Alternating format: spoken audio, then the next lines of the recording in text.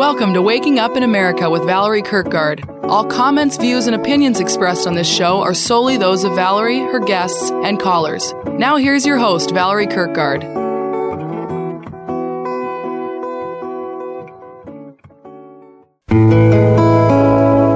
This is for you. This is for you and me, and who we see when we see each other. This is for all. This is for all the time you tried to find your sister or your brother. And you're not crazy anymore. You've been waiting at the door. And it's time to open. Oh boy, you bet. One door after another is opening and closing, and some of them are getting blown off in the wind, and all kinds of things are happening. You're listening to Waking Up in America, dynamic radio dialogues on life today in America, brought to you by Key Media, happily200.hghbreakthrough.com. Once again, happily200.hghbreakthrough.com. It's one of the most important things I've ever done for myself in my life.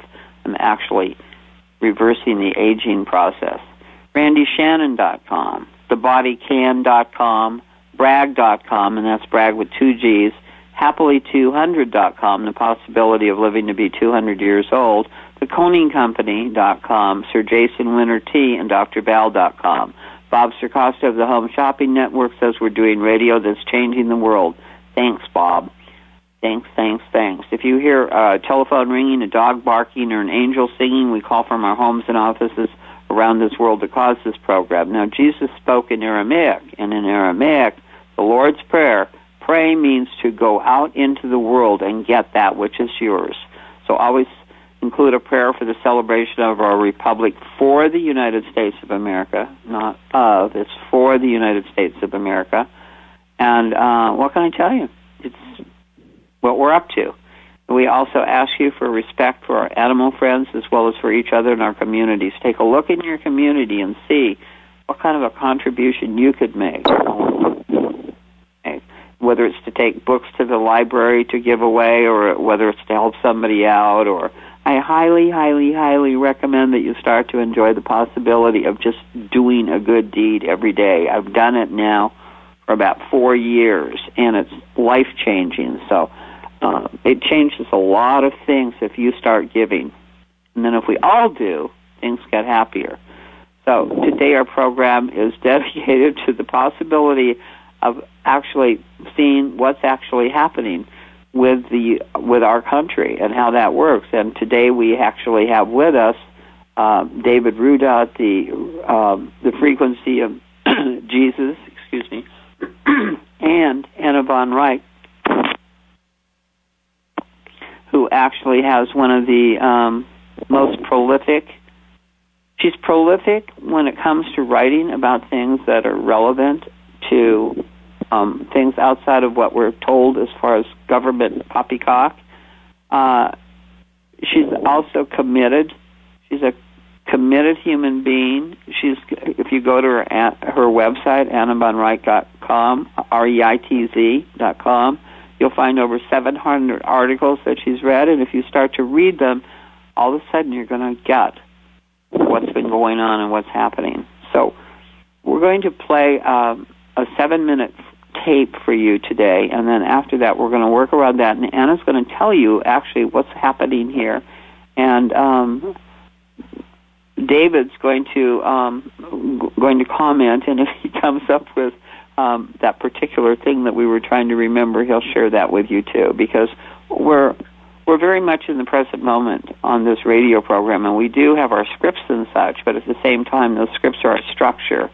The reality of what's being offered to you and the generosity of the people that have come to be on Waking Up in America are breathtaking. In case you're wondering where dear Randy is, many of you know she lives in Miami, Florida, and Ron Hayes as well. Ron's holed up there, they've decided not to leave, and Randy's gotten herself into the strongest hotel in the Marriott Hotel, which was just recently built, and I think it withstands 10 hurricanes or something like that, level 10s.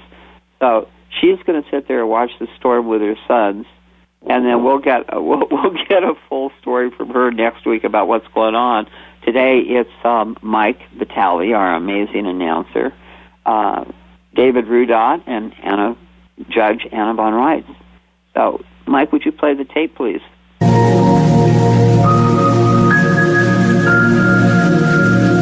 event is coming soon. I greet you in the love and the light of the infinite Creator.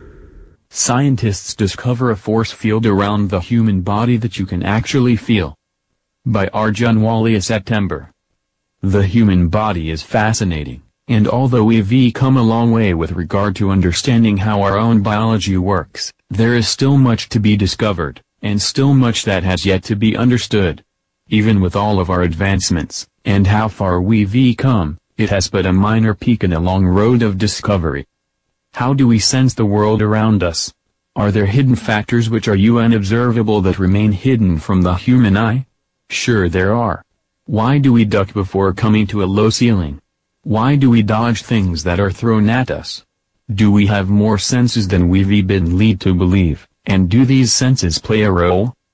New research from scientists at the Karolinska Institute in Stockholm, Sweden have used a very well-known experiment, called the rubber hand illusion comet, to demonstrate that humans can sense what feels like a force field between the brush and the rubber hand. The rubber hand experiment causes people to feel that a rubber hand placed on the table before them is their own. A great example of a shift in perception that is followed by a sense of disowning their real hand. As a piece from The Guardian explains, the illusion comes on when the real and fake hands are stroked at the same time and speed for a minute or two. In combining the visual information with the touch sensations, the brain mistakenly concludes that the rubber hand must be part of the person's body. When questioned about the feeling, the volunteer said it seemed that their own hand had vanished and the fake hand had become their own. Participants are usually shown a fake rubber hand while their own is behind the screen. It's amazing how the brain starts to believe that the fake hand is actually their own, and makes you ponder what else is illusionary, yet considered real by our brain. If you're really interested in that, you might want to look up concepts like the holographic universe. Below is a demonstration of the experiment. In this particular case, the rubber hand experiment was modified. This time, scientists duplicated the test, but instead of touching the fake hand, they applied brush strokes in midair, above the fake hand. The study involved 101 adults, and instead of participants believing the fake hand is their own, they started to sense what feels like a force field between the rubber hand and the brush. Although it may seem like it, this isn't a new phenomenon. As the Huffington Post points out, neuroscientific evidence of the phenomenon first emerged in the late 1990s in animal studies. Princeton University's Michael Graziano recorded the electrical activity of neurons in the parietal and frontal lobes of the brains of monkeys. They found that some neurons fired not just when they were touched by an object, but also when it came near them. Quite remarkable, isn't it? This means that we have the ability to sense the world around us, without the use of what are our commonly believed six senses. We clearly have more that we are unaware of, and this could be one of several. The study posits that this sensation continues at least 15 inches above the rubber hand. Arvid Gerstam of the Karolinska Institute, and co-author of the study, told New Scientist, "We can elicit this bizarre sensation of there actually being something in midair between the brush and the rubber hand. It has been dubbed as personal space, used to help us navigate through the physical world with safety. But wait, there's more. More research to complement this type of research has emerged, adding more confusion to the puzzle. In neuroscience, there is a term known as predictive anticipatory activity, PAA.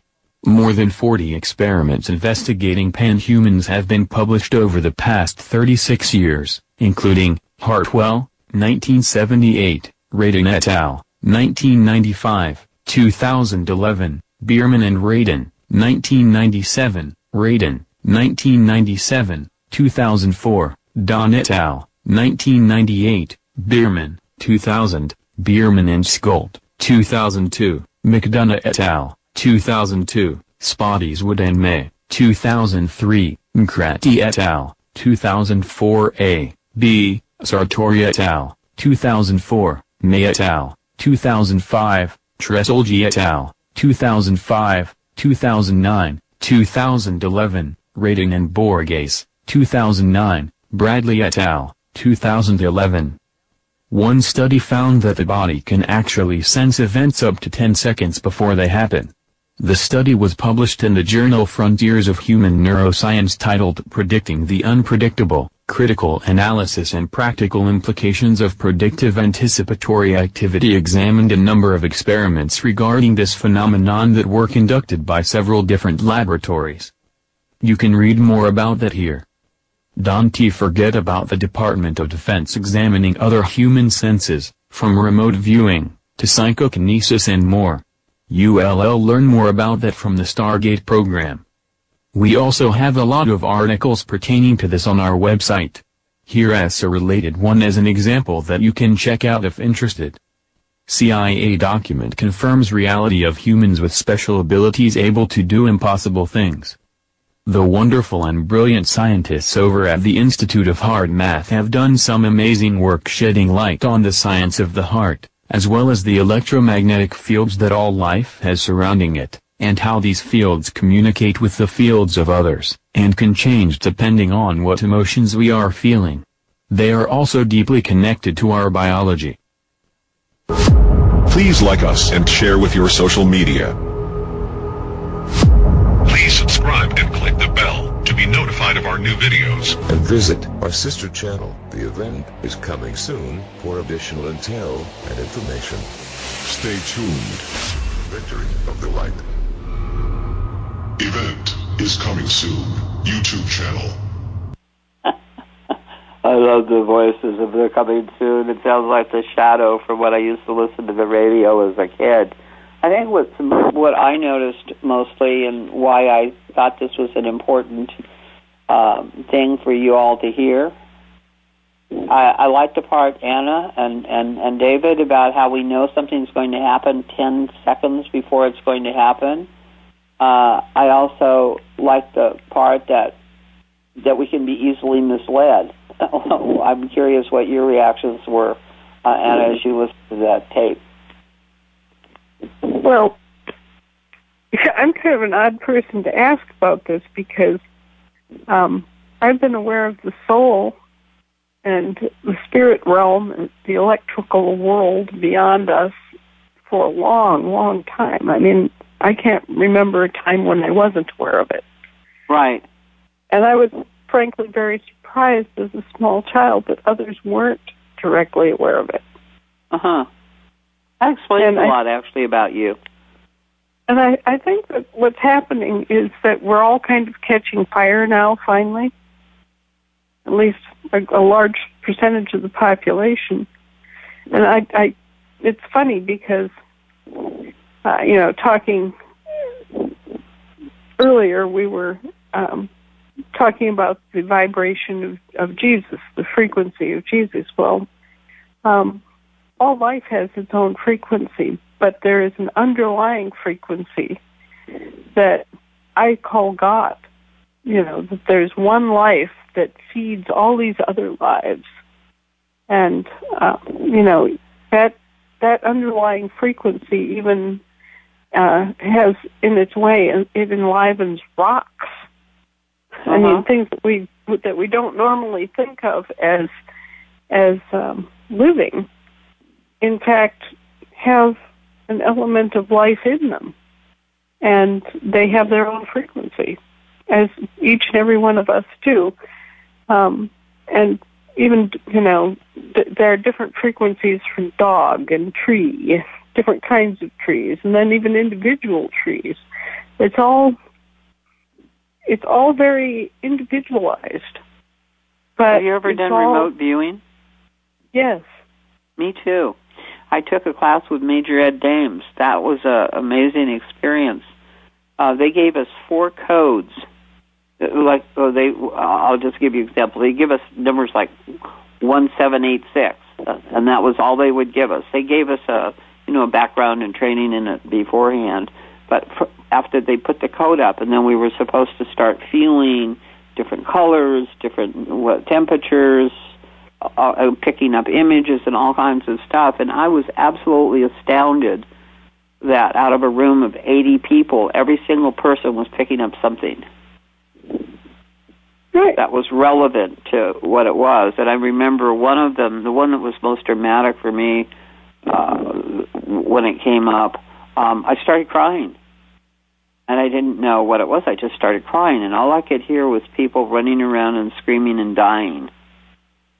And I was just totally wrapped up in it. And Major Dames came over to me and said, you're very psychic, but we couldn't have you on the team because you're too emotional. And I said, what am I psychic about? And he said, wait till you see what you're crying about. And what came up on the screen was what the remote viewing thing that we were doing was World War I soldiers in a gas attack, and they were running around coughing and dying. And I was right there. I couldn't see the soldiers, but I could feel. I was in the middle of the chaos. I was in the middle of the conversation. I heard people screaming and dying, the whole thing. And the teams of people that go and do remote viewing, Anna, they were telling me that, and David, they were telling me that they can actually go in and get safe combinations. They can tell you what's in the safe. They've been to China. There's a mountain, I guess, in Taiwan that's loaded with treasure. They've been inside. It's just, they can describe it. It's amazing. Are you familiar with Major Dames? I'm familiar with his work. There are others that are involved in remote viewing that I'm more acquainted with. Well, he's the one that trained the Army, trained the U.S. Army. But I think what we're opening up to is the fact that there are things that are going on that we're not seeing. And one of the things that we were talking about before the show started, originally I wanted you to come on and talk about TDAs and all of that, of what's going on with that. At the same time, when we were having that conversation before the show, and I asked you, I said, so is President Trump under house arrest, and what's all that about? I think that's really important for our listeners to know, and if you would put that out, and David, if you have any comments on this, please feel free to jump in. Yeah, I'll wait till... is your name Diane? I can't remember. I'm sorry. Anna. I know I got Diane. Anna, I'll wait to Anna because I also want to hear what you have to say, Anna. And I got a little bit about this frequency thing that it's interesting, but it's about singing because that's what I do. But Anna, I'd like to hear what you have to say that you were going to bring. So I'm interested in that. Okay, well, basically what we've just been discussing is that there are layers of government, and the municipal government, called the Municipal United States, is a corporation that has been liquidated. It's been in Chapter 7 since 2013. And so we're going on 4 years of liquidation activity and, just getting ready to cast that layer of government drift. And my understanding is that we're getting very close to the end and settlement of that municipal bankruptcy. So, like, the first week of October, it should be over. Due to Congress, and then, pardon me? The president and stuff. Well, then when the municipal government goes, it bumps down to the territorial USA, which is another corporation at another level, and that's why the generals are so involved. They're the trustees of the territorial government. And at that point, it's a big question of, what does Donald Trump do? If he initially stepped into office as the president of the municipal corporation. Obviously, the Chapter 7 was already well underway because it began in 2015 by the time that he took office. Now, if he just stepped in as the municipal president, and that's how his election is being interpreted, then in October he won't have an office because the corporation he works for is basically going to be defunct. Okay? And then the question is, well, was he also then elected as the territorial USA government? Just in one general election, can a guy wear that many hats all at once? And how are these corporations truly related? Are they, was the municipal government corporation a spin-off of the territorial government so that he can take over as president of the territory? Or is this going to then create a situation where someone else has to be elected? Or, how are they going to make this work? It's a problem that we've never had in the history of the United States government, and it's going to be very interesting to see how they work this out. There is, of course, an unincorporated United States of America underlying all of these corporate entities. And that is the level of government that actually originally delegated the powers to the territorial and municipal governments, which they've rather abused and mismanaged. But the actual, real, unincorporated United States underlies everything else. So any government that thought that they were going to undermine this country by attacking these corporations will be sadly disappointed to know that, yes, indeed, we have an unincorporated government that is still alive, still functioning, and still able to take on the role and the responsibilities of choosing our affairs and electing our officials and doing everything else we need to do. Would this, Anna, have been in 1871? Is that when you're talking about them handing over the power? No, actually, what happened is, we won the Revolutionary War, right? Or at least supposedly, we got to the point. I'm not even that. Yeah, well, I think we still paid homage to the Queen. I think there was some kind of tax agreement on that, wasn't there? Well, in 1783, we had what was called the Definitive Treaty of Peace, and that's what actually ended the hostilities between the colonists and the king. And as part of that deal, the king retained 19 enumerated services or powers that were delegated to him, and he was in turn obligated to act as a trustee.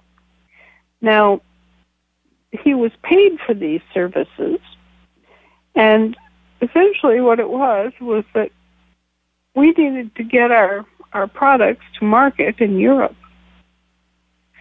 Our agricultural products mainly, our mining products, things of that nature. But even though we had a very large commercial fleet, we didn't have a navy. So we needed protection on the high seas. And the British Navy at that point was the greatest navy on earth, and they were well able to ride guard for us and protect us from privateers that would otherwise scuttle and steal our commercial shipping. So we made a deal in the Treaty of Paris with King George that he would retain these 19 functions, which were called essential government services. And you can see this in the Treaty of Paris, and you can see it again in Article 4 of the Constitution. It actually says, that we're to receive these essential government services. And if you read both of these documents together, the Treaty of Paris and the Constitution, it becomes very clear that the Treaty of Paris was the guiding principle of how this was going to be divvied up and done, that was then later actually given flesh and bone by the Constitution that got down into the details of the deal.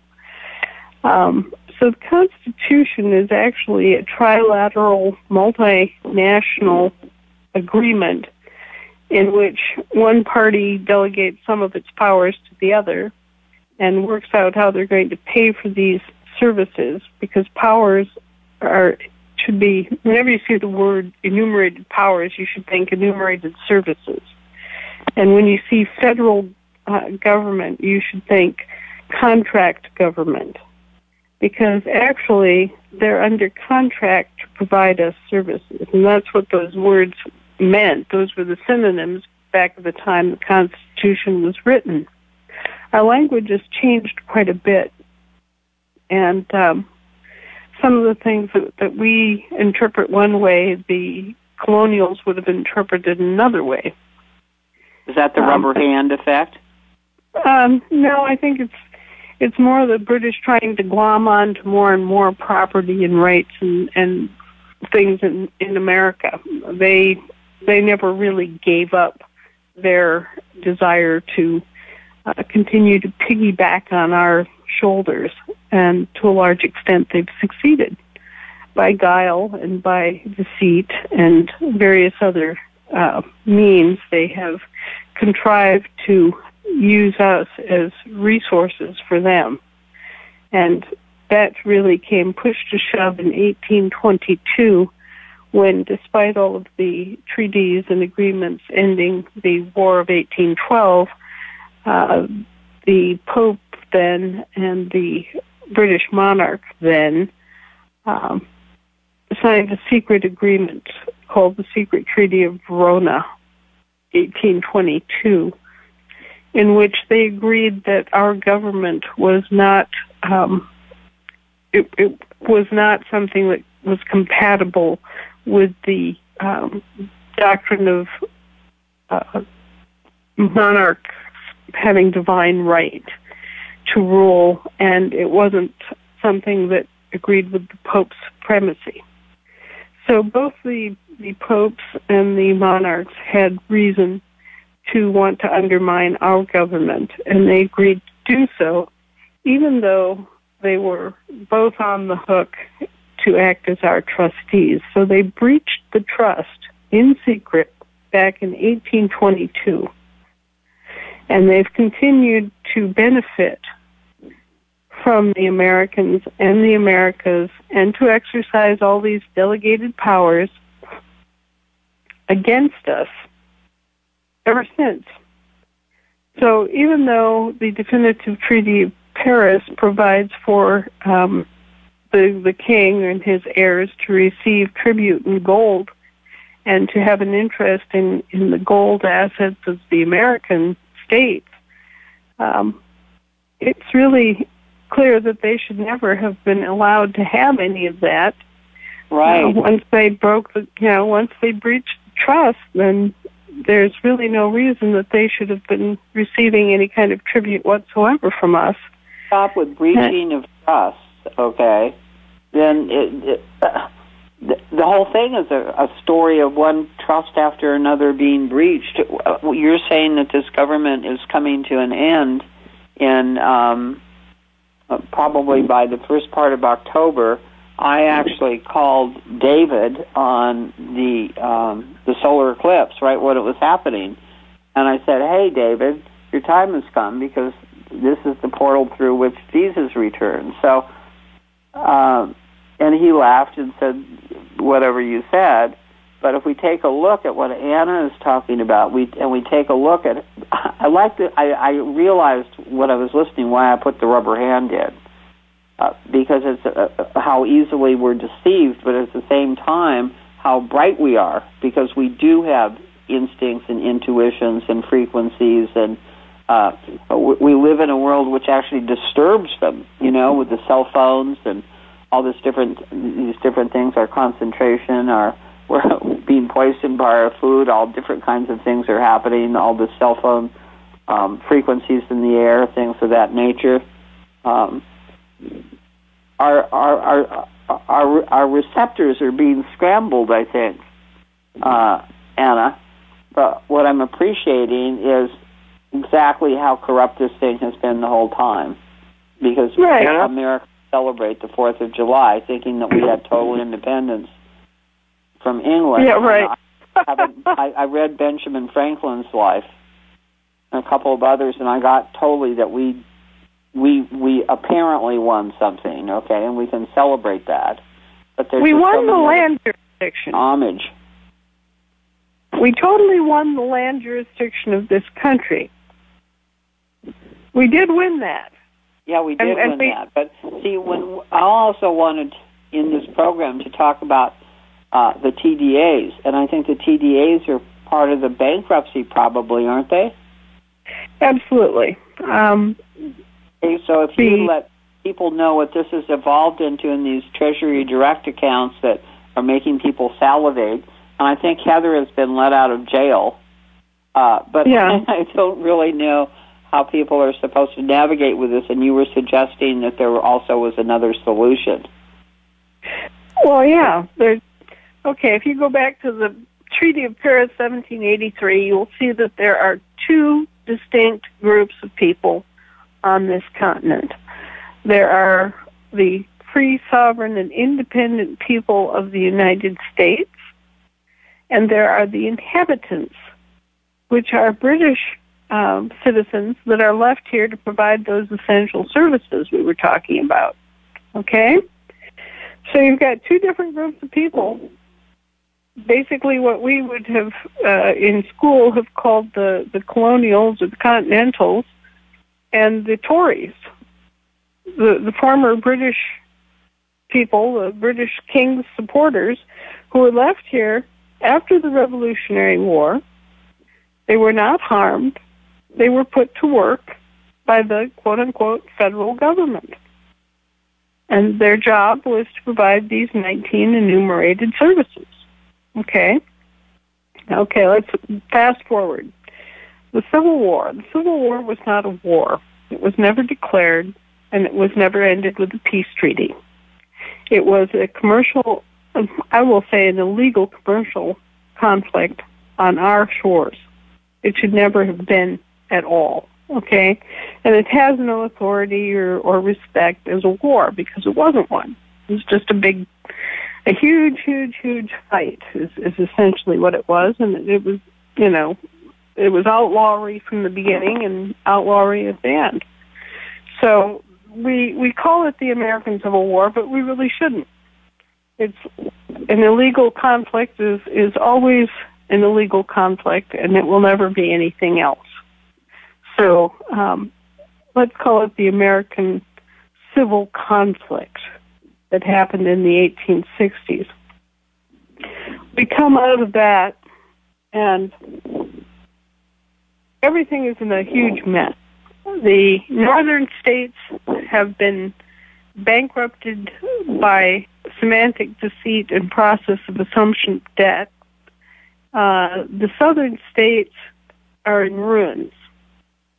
And all that's really functioning is the U.S. Army, known at that point as the Grand Army of the Republic, and the so-called Rump Congress. Now, the Rump Congress was a completely rogue organization then, and I believe that it has continued to be a rogue organization even now. And it basically was a Congress that was not totally elected. Some of the positions were appointed. There were all sorts of double dealing and dirty deeds that resulted in the Congress being corrupted, and also to it operating as a board of directors. And it's never stopped. God. Okay, so now the District of Columbia was set up in 1702. So it was already functioning long before any of this stuff happened.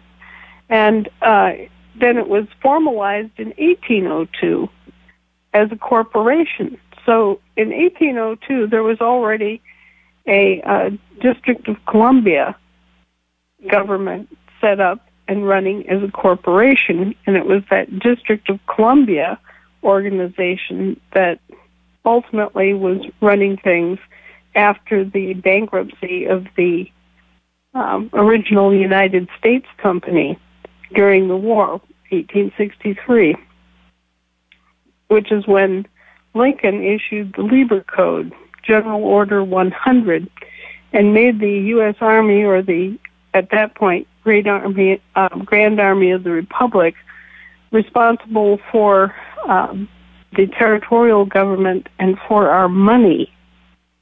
And everybody should kind of perk up their ears at that point. Okay, so the Grand Army of the Republic and its heirs and assigns is responsible for our money, or lack thereof. Okay? So that's who's running everything in Washington, D.C. at the end of the Civil War, is actually the Grand Army of the Republic. And you see that Ulysses S. Grant... 9 minutes for you to be into the TDAs and such. Okay, I'm sorry. Well, anyway, bringing it forward, you now still have two groups of people, and you have those that are owed the discharge of their debts through bankruptcy, and you have those that are owed the discharge of their debts through probate. And you want to be one of those that's discharged through probate, because that gives you the ability to regain all of your rights, all of your property, your land, and everything else. You do not want to take the bowl of porridge and just get your debts discharged by a bankruptcy. So the TDAs are the bankruptcy. My understanding is that they are the result of the bankruptcy, and that they're for federal employees and federal dependents, and not for rank-and-file Americans. So you could get in trouble if you're an actual American national and you're claiming your land jurisdiction identity and benefit and right. You could get in trouble for taking something that is intended to be the version of this for the federal citizens. So even for the federal citizen, even if you were a member of the government, isn't it still a big theft? Because as you said, you bowl of porridge, but what's behind the bowl of porridge is what kind of fortunes lurk inside of the TDAs. Well, okay. What they did is they went out and they set up individual accounts, master accounts, for each one of us, and issued a master account number, which people would recognize as a Social Security number without dashes. Okay? And each one of those master accounts has 10 sub-accounts underneath it. And each one of those sub-accounts has anywhere from a few hundred to thousands of contracts that are attached to it. And all of these things generate money, and they're all taxable. So this is how the government has been making its money all these years, is by creating franchises named after us and then milking those franchises. And we never got any of it. It was all based on us and on our labor and on our assets, our actual land, our homes, our businesses, everything else, anything you can think of, from child labor contracts to construction contracts to public utility contracts. They made themselves franchises for every possible kind of activity that humans could engage in. And then they sold these contracts. They even sold your soul. They took your baptism, your act of baptism as a Christian, and gave you a baptismal certificate, right?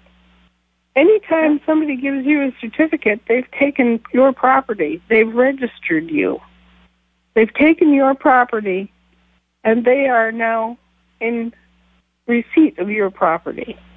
and you have an indemnity receipt, a certificate. And they can take your property and trade it and sell it. Thank God we have Christ here. Yeah. Anna, I must get your phone number. I know we're on the air now. I don't want to give it out. We have things to talk about because I have things to tell you that are very interesting concerning the royal family and the line of genealogy, which actually goes all the way back to King David. And that is not really understood, but I tell you, the royal family knows that. They've always known that. And that's why the divine right to rule is so ingrained in them. It's because they trace their lineage all the way back to King David and the kingdom. And the kingdom of King David is the kingdom of God. I know that's a little bit difficult theologically to explain right now, and I won't try.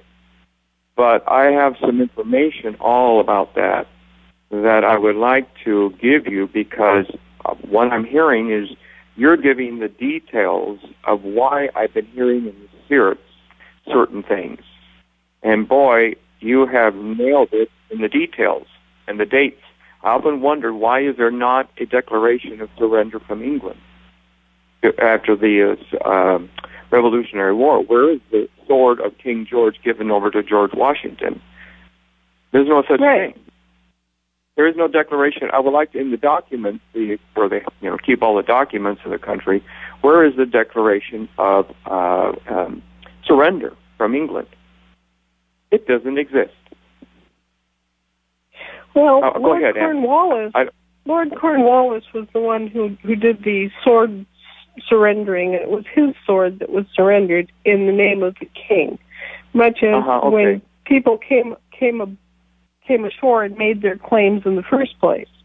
The king didn't actually come over here and stab a flagpole into the dirt and say, I claim this in the name of myself, James I of England. And in the same way, when the British left, it was not the king who did it. It was his general who did the sword surrender. And we did win the entire land jurisdiction and the undelegated portion of the international sea jurisdiction. So, and since it's a delegated power, the Queen never actually then today is, she holds delegated power. She doesn't hold the power itself here. The actual power of the combined states, which is the unincorporated United States of America, is held by the head of state. And the head of state is a hereditary member of the Belshire family, not the Windsors or anyone associated with the Windsors, but a separate sovereign that has been, a free sovereign in England since 1087 A.D. So there's another sovereign here, and there's another family line. And so, as most things have been covered up and, have been buried in deep deceit, we need to understand more about the international jurisdiction and how that was set up and how that worked. What was the name of that other sovereign? My phone just didn't quite connect. Belshire from France. Another. Yes, the beautiful deers. Belshire. Yes. Okay. Yes, I can tell you the whole history of that family too. Oh well, okay. I do need to talk with you, and not over the air because it's not because it's just too long. I want to get more information because I do have something that you might be interested in, having done all this research. Okay, great. So I'm not trying to interrupt you right now because your time is limited. I know that. But we want to it really is important. We need to make sure you have time for your conversation on frequency as well. Because part of what this whole thing was about for me when I heard the frequency conversation was that we tend to go blah, blah, blah, blah, blah, blah, blah, blah, blah, and we talk to each other, but we don't touch the other realms that are around that conversation. So I'm appreciating expanding the realms. I'm also appreciating the conversation of, I like the rubber hand thing, because what it says is that we believe certain things are true that aren't, that our senses can be off. And I think our senses haven't been off. I think we've known for a long time that something was off.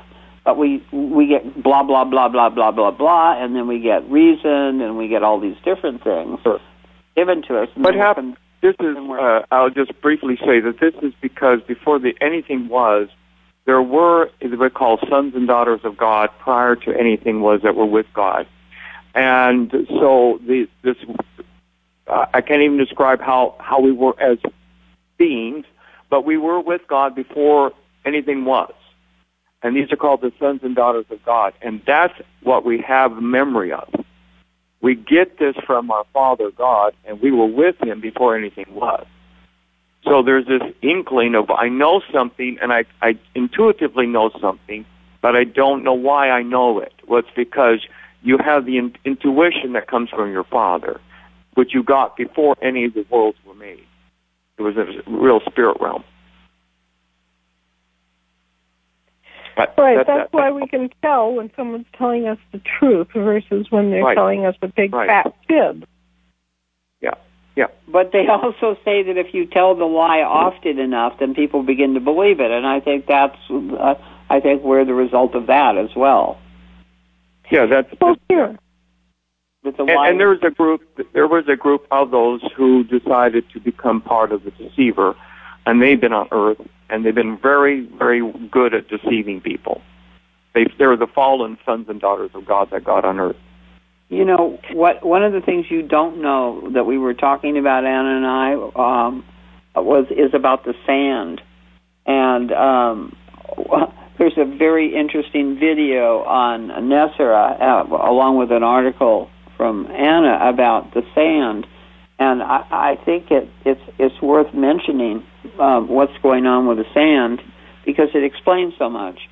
And it's just like your conversation about the bankruptcy of the government for the United States of America explains a lot. And I think the sand explains a lot too. Anna, I wondered if you could take like 2 minutes on the sand.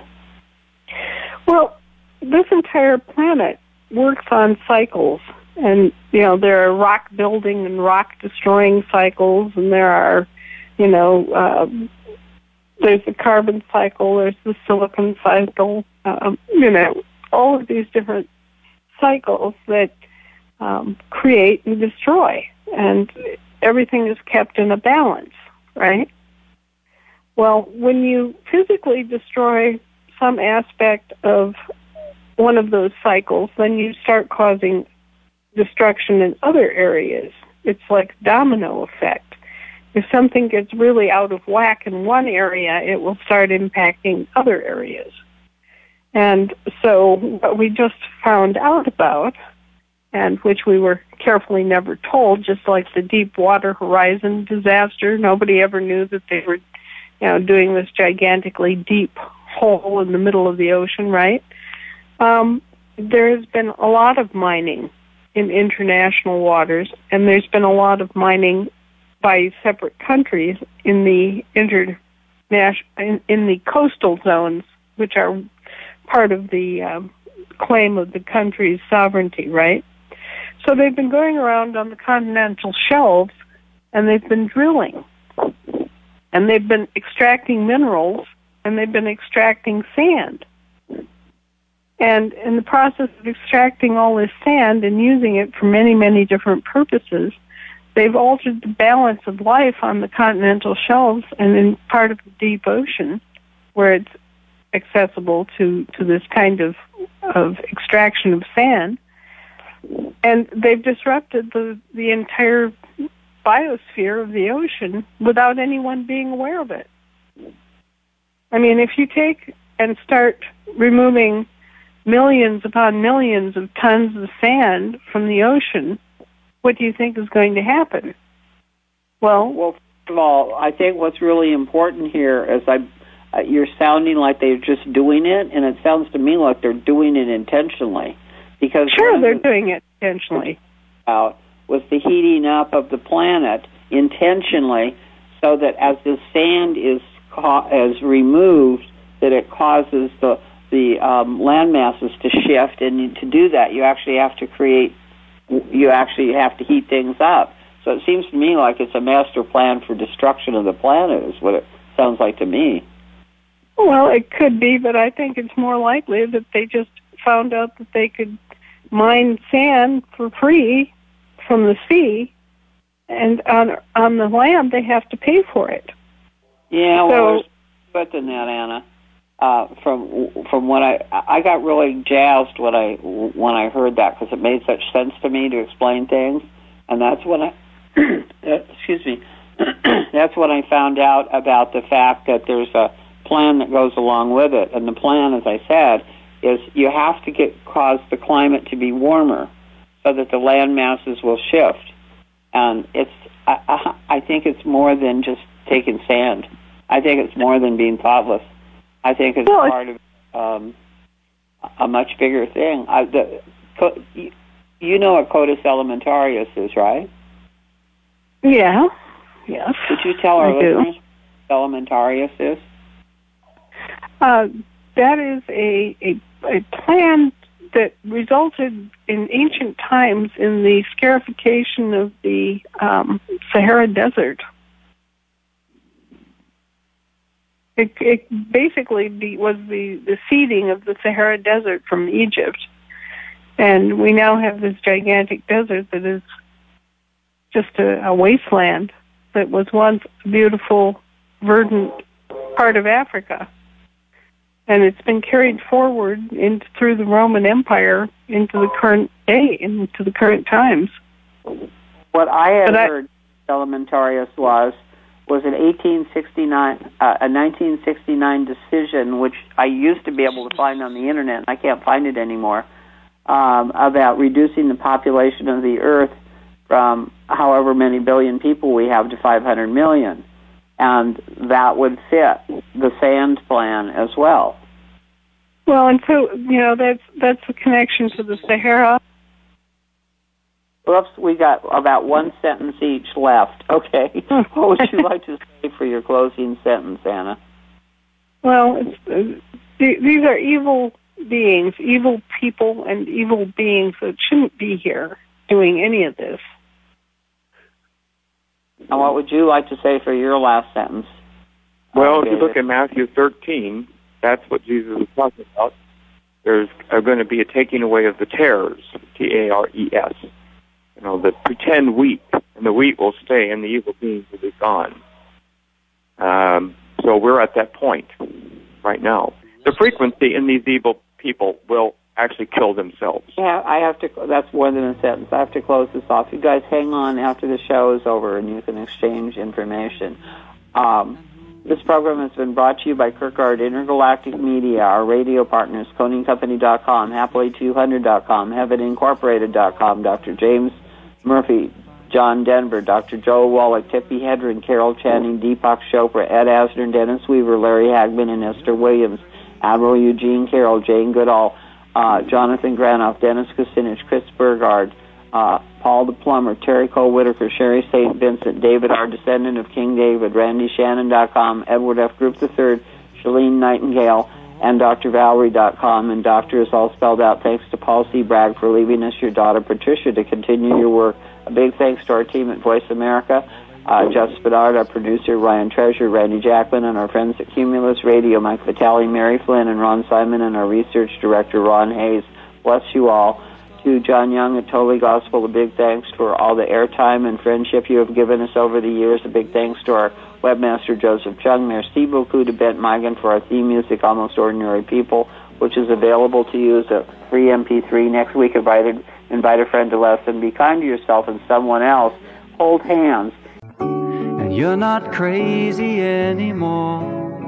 Thank you for joining us today for Waking Up in America with Valerie Kirkgard. Waking Up in America can be heard live every Wednesday on voiceamerica.com, and Valerie welcomes all emails at heavenincorporated.com. This is for all you knew, pouring through. Now your heart is open.